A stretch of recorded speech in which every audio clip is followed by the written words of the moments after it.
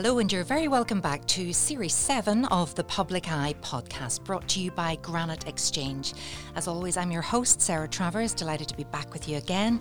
Throughout this series, I've been speaking to local entrepreneurs and business owners to learn more about how their companies have come to be, to gain insight into their growth, and find out, crucially, how they continue to innovate.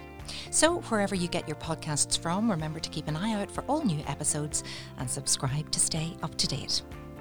Today in the podcast studio, I'm joined by Linda Stinson, Director of Bellamianta and Director of Iconic Bronze. Linda, it is so good to see you in the studio today. Bronzed and beautiful despite the weather outside. Thank you, Sarah. Appreciate you having me in. Well, we'll come back to you in just a second, but I'm just going to give listeners a little bit of an idea why we have you in the podcast studio today.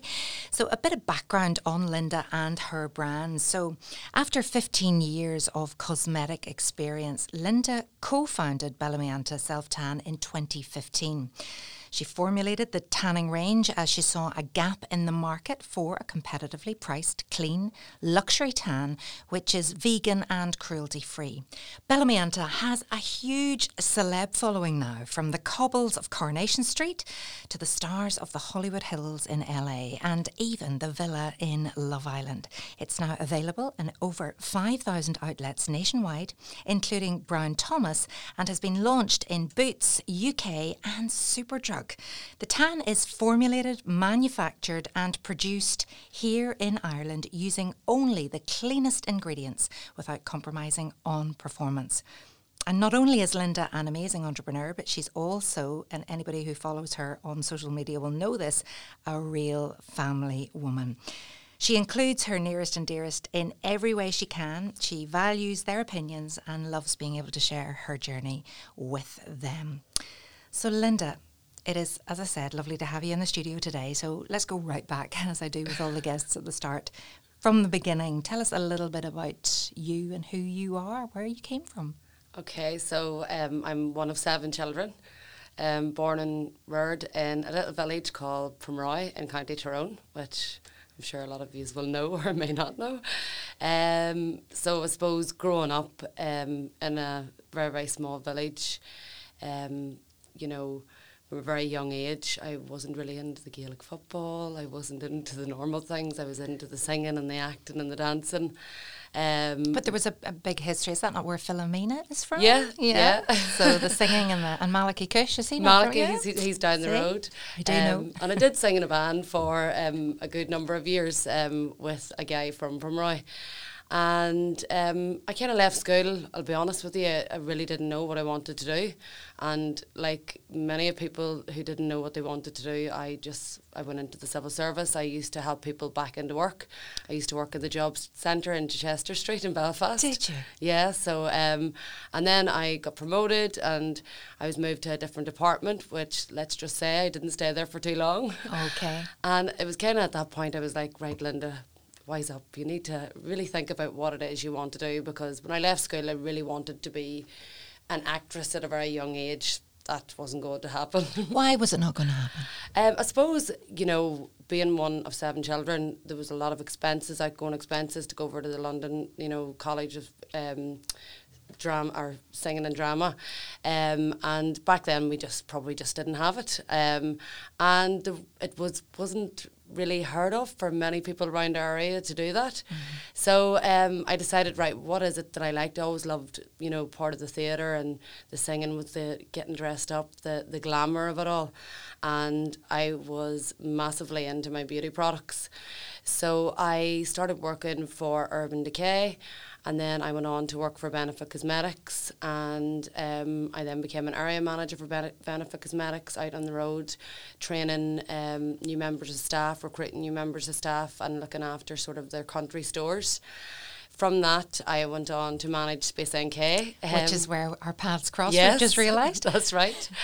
And as you know, Space NK obviously was started by an Irish woman as well. So, that was really inspiring. And one thing about Space NK was they sourced a lot of niche brands from around the world. So a lot of the time you would have actually had the brand owner coming in to talk to you. And you would have thought something like that was so far, you know, out of reach, but actually listening to them and hearing their stories and realising, you know, they just started at the kitchen table, this actually is possible. And at that point I was toying with the idea of, because I have always wanted to, you know, own my own business.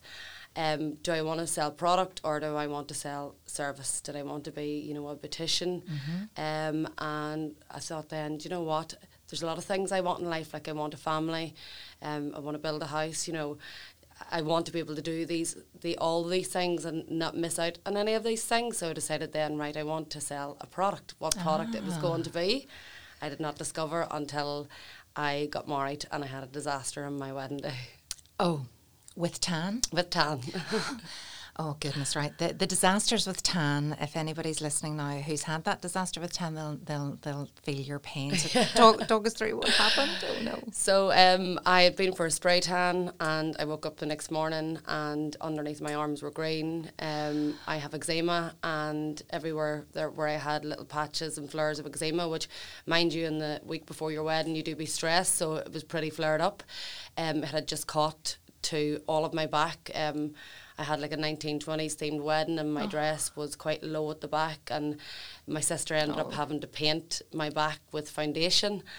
And even when I look back now, because it was sort of like a 1920s style wedding, a lot of our photos were black and white and I was like, thank God, because the coloured ones, my tan looks, you know, it still looks bad in them. Were there tears? There was tears, tantrums, and there was bleach taken to underneath my arms to try and remove the green. Yes. God, we were just talking about green tan, so when it goes off, apparently it goes green. Did it? Okay. Right, so we'll not mention the product in question, but obviously... you must have thought that tears, tantrum, what did you think you needed to do? Well, I then proceeded to go, obviously we went away for a few days before our honeymoon, and those few days, I mean, I had outfits with me, but it was coming off like absolute snake skin. So I came back and I asked the therapist, who is a friend of mine, you know, there was nothing wrong with the way she spread it, nothing at all. And other people's skin, it would have taken $2,000, but because I have sensitive skin and suffer from eczema, it didn't work well on my skin. So I asked her what the product was. I researched the ingredients in it, found out, you know, a lot of tans out there actually do contain a high percentage of alcohol. And if you even think about it, over, you know, the pandemic, us using hand sanitizer, which is about 90% alcohol, and our hands become so dry. That's right, and cracked and everything. Yeah. And if you are somebody with, you know, drier prone skin and eczema, it's never going to be right in your skin. So as I say, I am a bit of a skincare junkie, and obviously working in Space NK, you know, you're working with hundreds of different skincare brands, and I was always researching ingredients. So what I kind of wanted to do then was take the knowledge from skincare, combine it with the tan, with no alcohol, and make sure that it was as clean as possible. So how did you get started? So starting off, I did a bit of research, obviously having a bit of a business background with working with those other brands and hearing other brand owners. One main thing for me was I wanted to ensure that I owned my formulas. So a lot of the factories that we were actually visiting and researching, they'll formulate, they'll charge you for the formulation. However, they will own your IPs. So if you ever want to, say, upscale your manufacturing or move your manufacturing, you know, you'll have to completely reformulate. And again, you know, for a business like ours, if you spent so long formulating, I mean, our first product we formulated for like 2 years, you want to ensure that you have the total rights over that formulation. So we looked at a lot of factories within the UK, and then we looked at factories within Ireland, and we actually found one in Ireland who they had never made like mousses or lotions before. They'd only ever did like spray tan, so this was a first. I'm still working with the original lady who did our formulations. I'm still formulating with her. And the great thing about them was you actually owned all of your own formulations. So at that stage, that factory was very, very small. Then obviously with our business they grew, right? And now they've actually. So would they be producing tan for other people as well? They are now. Okay. They weren't back then, but they're probably one of the biggest manufacturers of tan now within Ireland and probably the UK. Okay. Back then, we would have been like their first customers. Now, there were other people doing tan. Oh yeah, there was. So I'm thinking of Alison Hogg, whenever she Yes, started that's right, out. yeah. I remember, her story of success in developing tan. But you knew there was a market out there, though, that even though there were other brands available, it was quite a competitive market, but maybe it's even more so now. Yeah, no, look, it was a really competitive market back then. It's even more so now. And, we did get a lot of resilience, and a lot of people closing the door on us. And a lot of people saying, well, why would I buy yours when there's so many already in the market? And I think then for us, it was just like we believed in our product. But also we knew that we needed some sort of a hook to ensure that they would start to use our product over others. We had obviously used the highest grade of ingredients, but we had made it more price competitive than the other leading tans within the market. I realise everybody has their price point that they're going to go to. And for me at that stage, like I was, a working mother. Right. And was I going to spend £30 to £40 in a bottle of tan? No. But was I going to spend £20 on a bottle of tan that made me look good, didn't cling to my skin, and didn't have the dreaded, snake skin wear off? Yes, I would definitely spend £20. So I think I always laugh. I say down south they shop in €50, and up in the north we shop in £20 notes.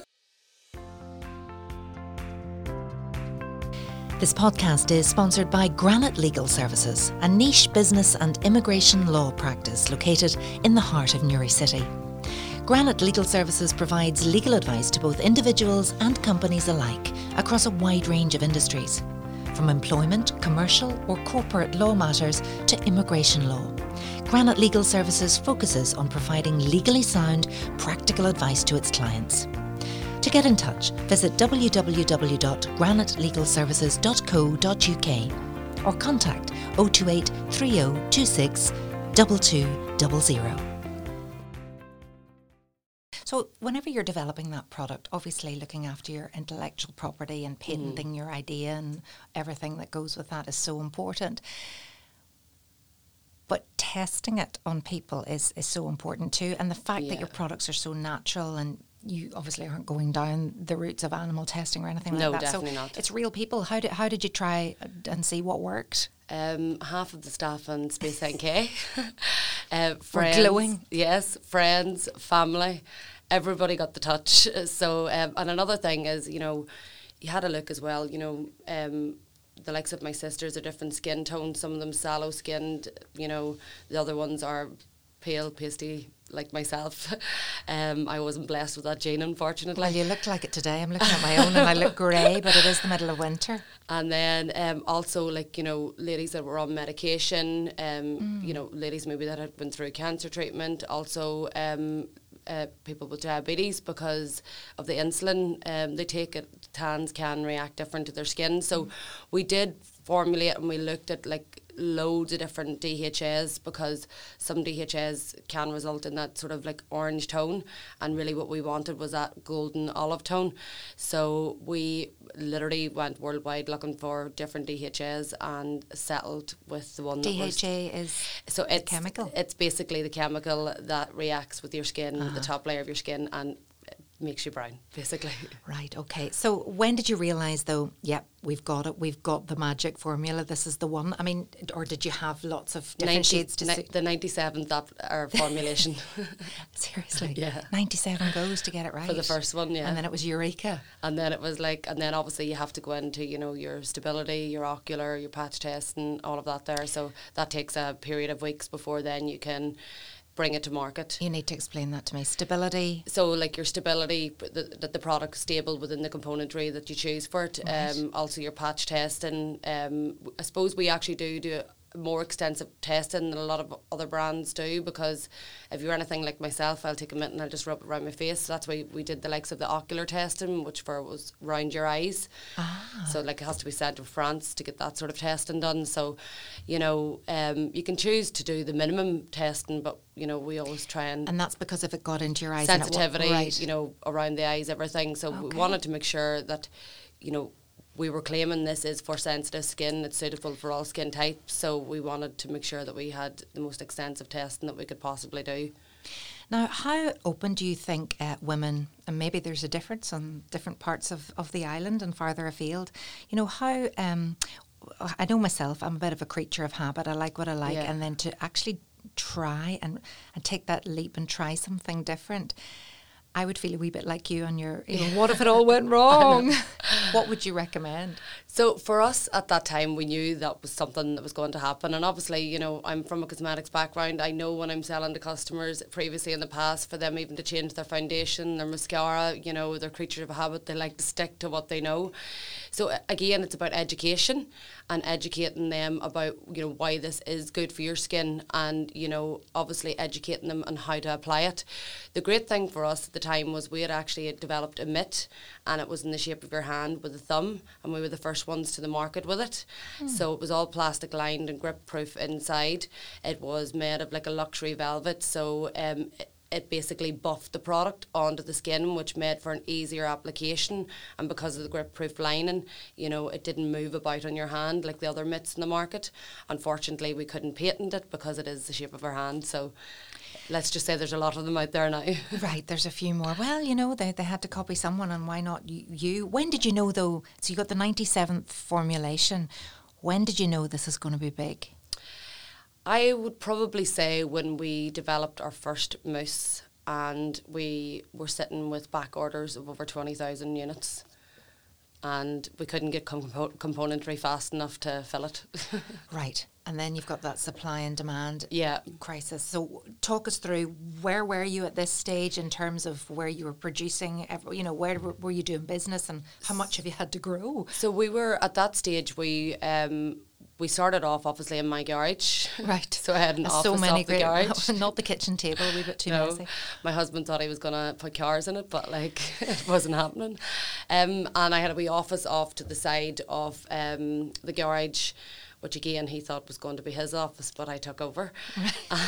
I had just had a baby whenever we launched, so what I did was I was actually contacting, again from my experience of working in the cosmetic industry, I've seen how brands were utilising influencers and bloggers. So I looked at all the counties and I picked few different bloggers within each county, contacted them, sent them down product or went and met them for coffee, and asked them to give their honest reviews on the products. I think we were kind of one of the first brands, you know, to do this around Ireland that was actually utilising bloggers and influencers within that way. Then we moved from there and we moved to a little warehouse in Primroy. And we then moved from that warehouse to doing all of our distribution from the factory, and just having office space up here and down in Maynooth, down south. And then just before lockdown, we moved into our new bigger warehouses with our offices attached, and we have literally just taken on a second site there about a month ago, which my poor father is currently having to do all the work too. It's an incredible story, and it's been an incredible journey for you so far. When you started out, did you get much resistance from those around you? Because, you know, the purpose of this podcast, I suppose, is to inspire people maybe to think about starting a business. But what was it like? How much support did you get from those around you? Well, obviously friends and family, you know, I've got loads of support from friends and family. We did self-fund everything. Did you? At the start ourselves. I mean, I sold the nice car that I was driving and got myself a little small runabout so I could put the money into buying that shipment of mitts from China. And then we did obviously get a bit of support from Invest NI in terms of, like, you know, how to trademark your name, also, you know, with our business plan. And then friends and family, I mean, were great. Everybody around home was so supportive. I think where we got the most resistance was from from the wider audience. Like certain beauty editors completely closing the door on us, wouldn't even give us the chance. But now write about our products. And how difficult is that to say, yeah, I'll give you an interview? Do you know what? It is what it is. It is what it is, You yeah. just, they have their own opinions, you have your opinions, but what I would say is, never say never. Keep knocking on their door. Don't close the shutters down. down. Don't close shutters No. down. Don't let it annoy you. Just People take a while to change, that's don't it. they? And then keep knocking on their doors, and someday they'll listen to you because they'll get sick of you knocking. well, oh my goodness, you don't need to knock anymore. That's the thing. And you've been knocking at some amazing places over the years. You talked about influencers and bloggers, but tell me about the stars, I suppose, that have been using Bellamianta products and loving them. Yeah, well, I suppose the big one for us, we've recently, last year, just did a collaboration with her, was Mora. And look, I'm going to be honest, I never seen us as a collaboration sort of brand at the very, very start. But again, that is the way the market is going. And for us, it was a real natural progression with Mora, because Mora actually worked with us before she went into Love Island.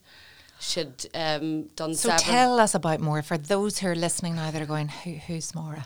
Mora Higgins, so she was in Love Island. Yeah. So she worked with you before? Yeah, so she would have did. She worked with us as a brand ambassador.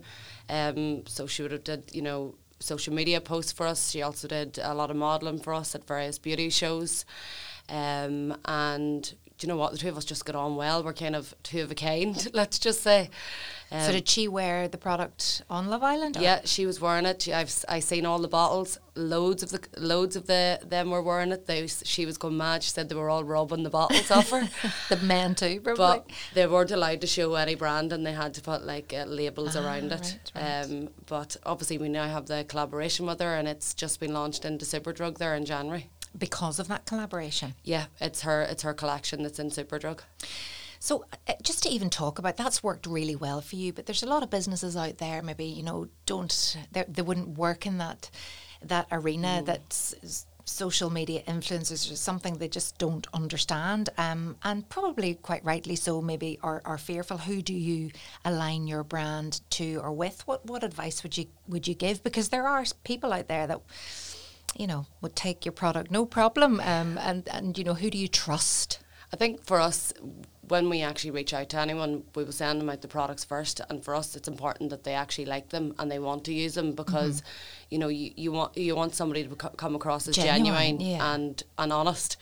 And that was one of the reasons why I didn't hesitate to do the collaboration with Mora, because she had been using the products. She absolutely loved the products.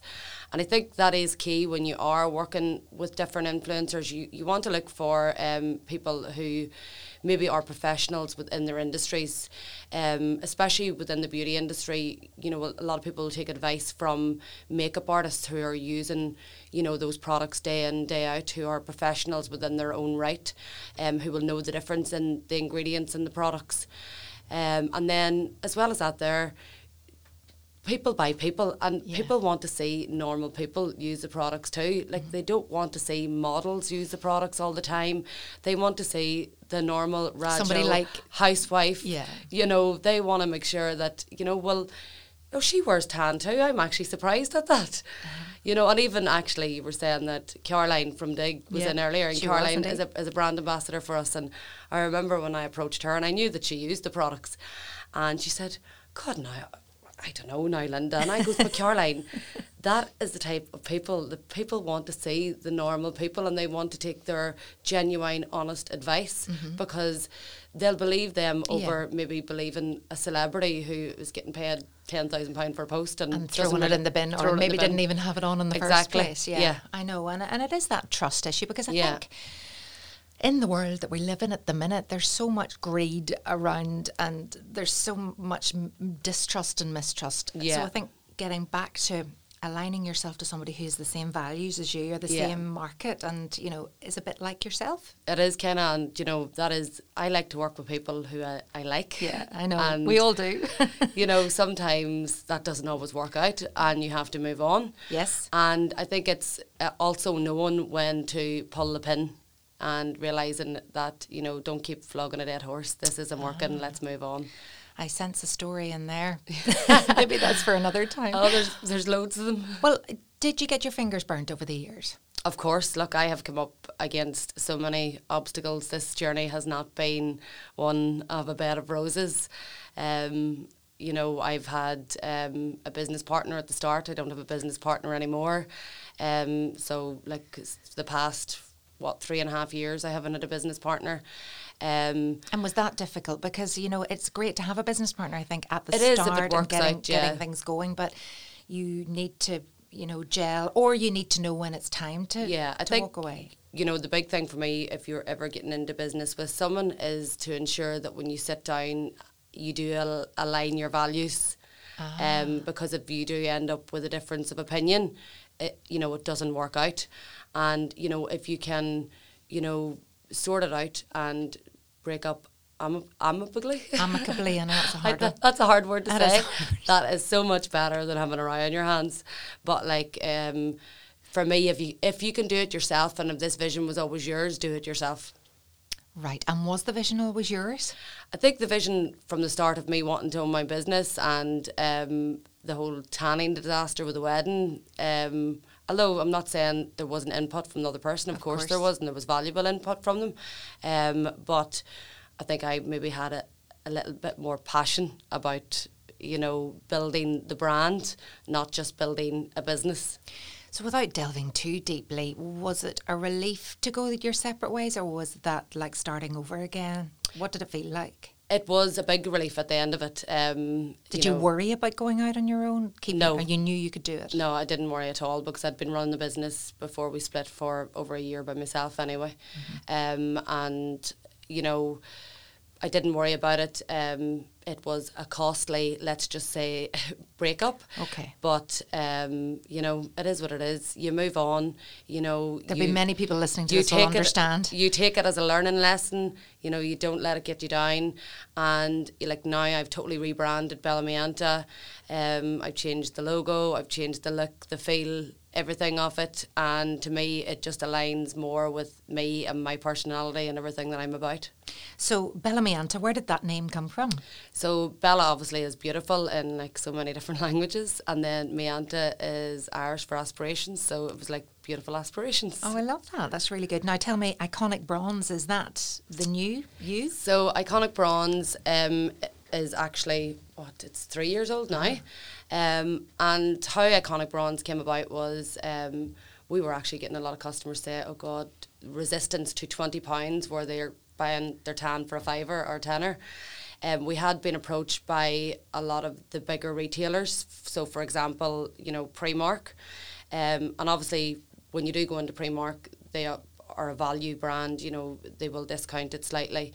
So when they approached us about Bellamianta, I refused. I just said, look, I just don't think it's the right fit because I want to keep this brand within the premium category. And I had a lot of, you know, I had ambitions, big ambitions for Bellamianta in terms of like the cosmetics field and everything that I wanted to go into. However, you know, I had to take a wee step back and realise, you know what, just because that's what I like and that's my values, not everybody's the same. So what I did at that time was I formulated based on similar ethoses of Bellamianta, but just using a lot more cheaper ingredients. So, for example, within Bellamianta, you have sea buckthorn oil, which is a more expensive ingredient. In Iconic Bronze, we use sunflower oil, which is much cheaper. So much cheaper, but you're still aligning yourself to those values, vegan, cruelty-free, and no alcohol. Now, obviously, there is some synthetics within Iconic Bronze, which there wouldn't be within Bellamianta. And, you know, there's some people that love Bellamianta and some people that love Iconic Bronze. Yeah. And again, it's a price point thing. It's, you know, you can buy it for €10 in Primark, tenner in pennies, and it sells unbelievably well.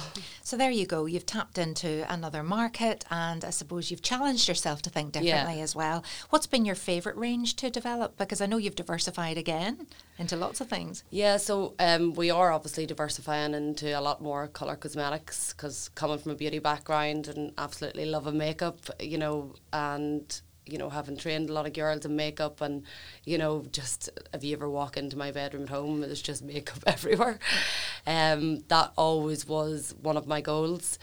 So I think we are currently working on a project at the minute that is due to launch in late July, and I would probably say that's probably been my favourite to date. Bar that, the Cock Crease Queen collection with Olivia and Emma was really, really good. Tell me about that. So Olivia McVeigh and Emma Kearney. So they're both sort of like big on TikTok and Instagram, both makeup artists, and actually Emma's from Newry, so she is. There you go. And Olivia is actually from Tyrone, and Olivia used to work in the packing room in Bellamianta. Oh. And I had always been looking out for sort of like somebody different, and I kind of wanted to bring two girls together because maybe together they're stronger, and also give somebody from the local area a chance where it's not always the ones in the UK or from Dublin that are getting the big opportunities, and, you know, give local country girls a chance. So we worked for nearly 2 years on the collaboration, and it consists of a 24 eyeshadow palette, an eye base, eyelashes each, and a 10-piece brush collection. So it's all about achieving that Cock Crease Queen. So, you know, it's quite colourful, you know, but it does obviously have, you know, your neutral colours in there that the likes of me and you would probably feel safe using, because I'm not going to lie, I wouldn't be into the mad colours on my eyes. However, the girls have shown me a lot of ways to use them. And tricks. So it was quite a fun collaboration. It was delayed a lot over COVID because I'm sure you've heard this, you know, umpteen times over. And then we had a big launch party in Clubland in Cookstown. Oh, fantastic. So, I mean, like, I'm a mother of three. I was like, this will be the last time I'll ever get to the Clubland in my life. Bet you it won't. Oh, I'd say it is. And what was that like? Amazing? Do you know, it was brilliant. You danced the night away? Danced the night away, and they had a brilliant time, and the collection's selling really, really well, and it's been really well received as well. So I'm just wondering, in terms of, you know, working in the cosmetics industry, in the beauty industry, probably two schools of thought here. From an outsider's view, is it quite a bitchy world? Is it a competitive world? Or do you find that you all, you know, is it makeup brushes at dawn, or do you all support each other? Well, do you know, funny, we can do two answers if you want. No, funny you say that, because I remember working on the beauty counter in Craigavon in Rushmere in Urban Decay, and the girl across the road was YSL. And I remember a customer, me and her were standing, we were laughing our heads off, we were having a good old time with ourselves standing on the counter because it wasn't that busy. And she just stood there and she goes, do you know, it's great to see two girls like this here getting on. And I was like, what do you mean?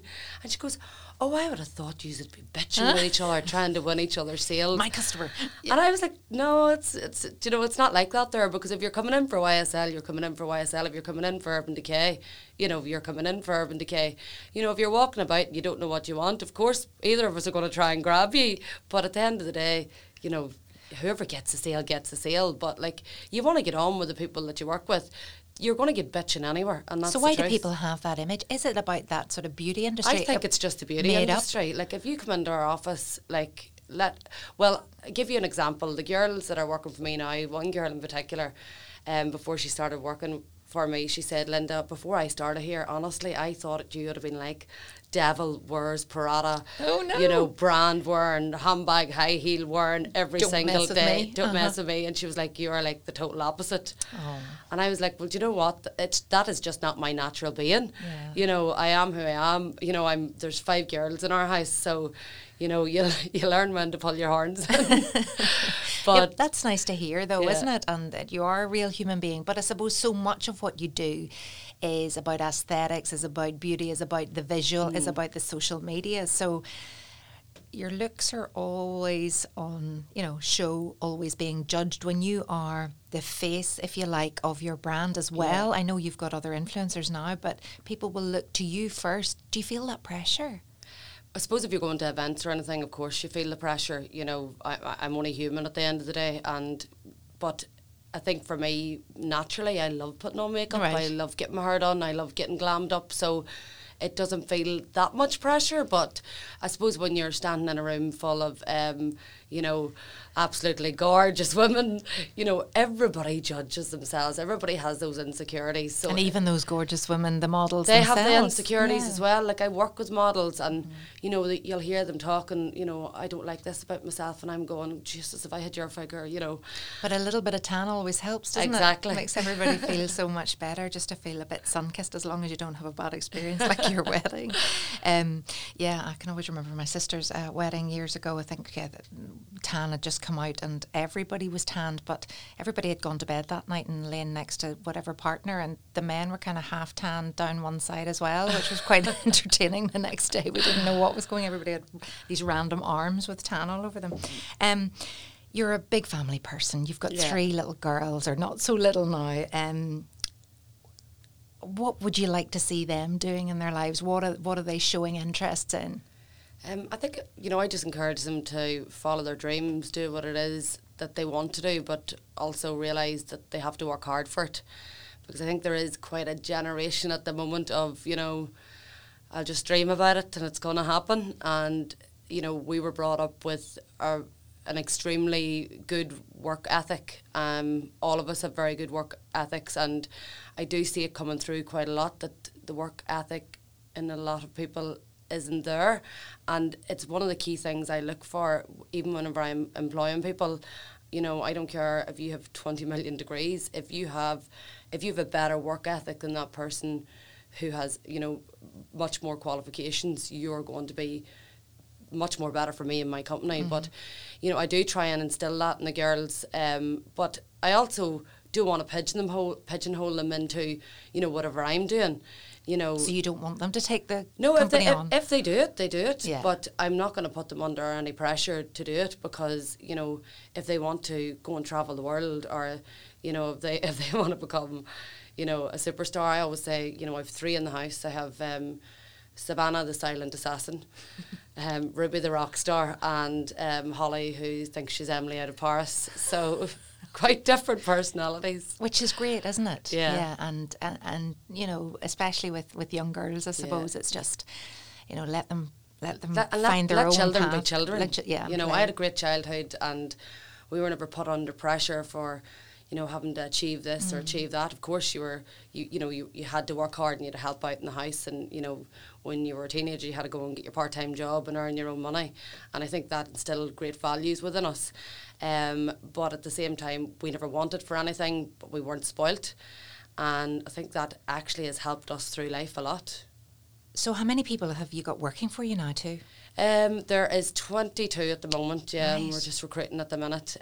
We have some girls going off to travel, we're having to replace them, some girls going off maternity, and we're growing some of the internal teams. So there is, I think, we're recruiting for about 5 different people at the moment. Oh, who are you looking for? What kind of person? Warehouse operatives, digital advertising executives, paid social advertising executives, and people to join the new product development team. Fantastic. Do you pinch yourself? Do you ever pinch yourself and think, I can't believe all of this? Do you know, people always say to me, Linda, oh my God, you've done so well, but I don't even see it. I don't even look at it like that. Because once I do something and tick it off the box, and I'm right, what's the next thing? And then they always say in business that you should always have an exit strategy. Do you know when's the right time to sell? When I'm not fit to do it anymore, and I've lost.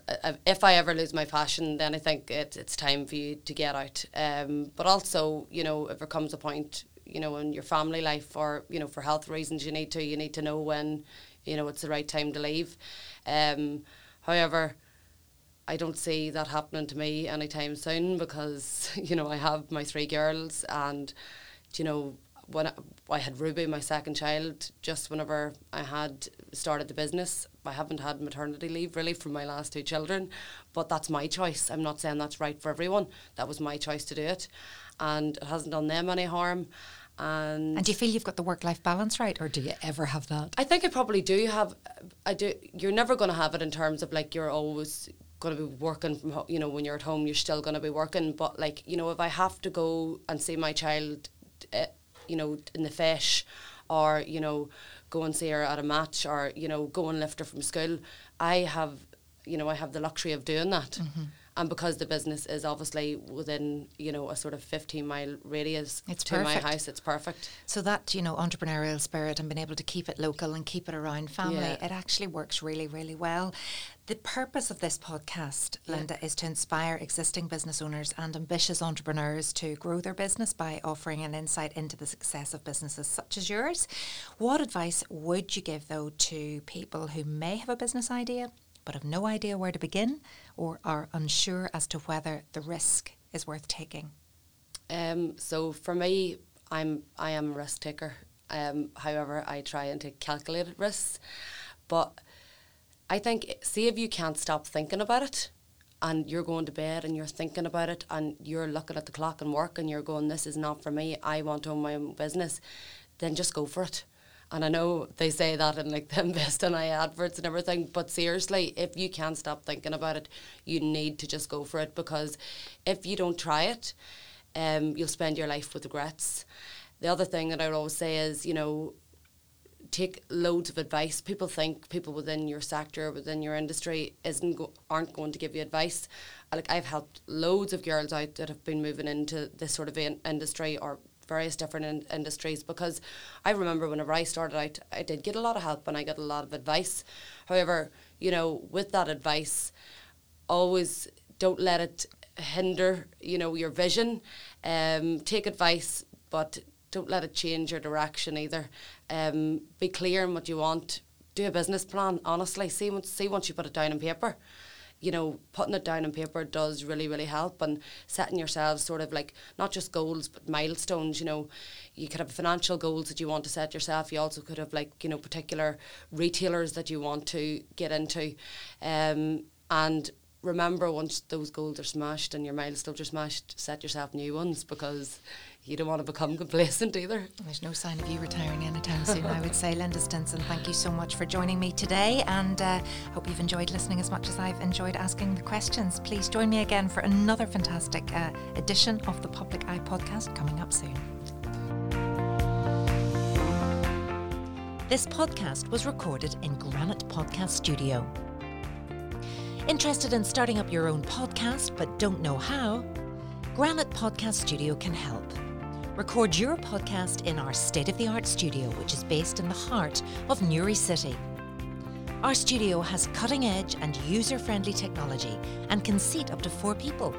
We also provide an editing service for our team, using your guidance and editing notes to provide you with a flawless finished product, leaving your listeners wanting more. For more information on how you can get started, visit www.granitepodcaststudio.com.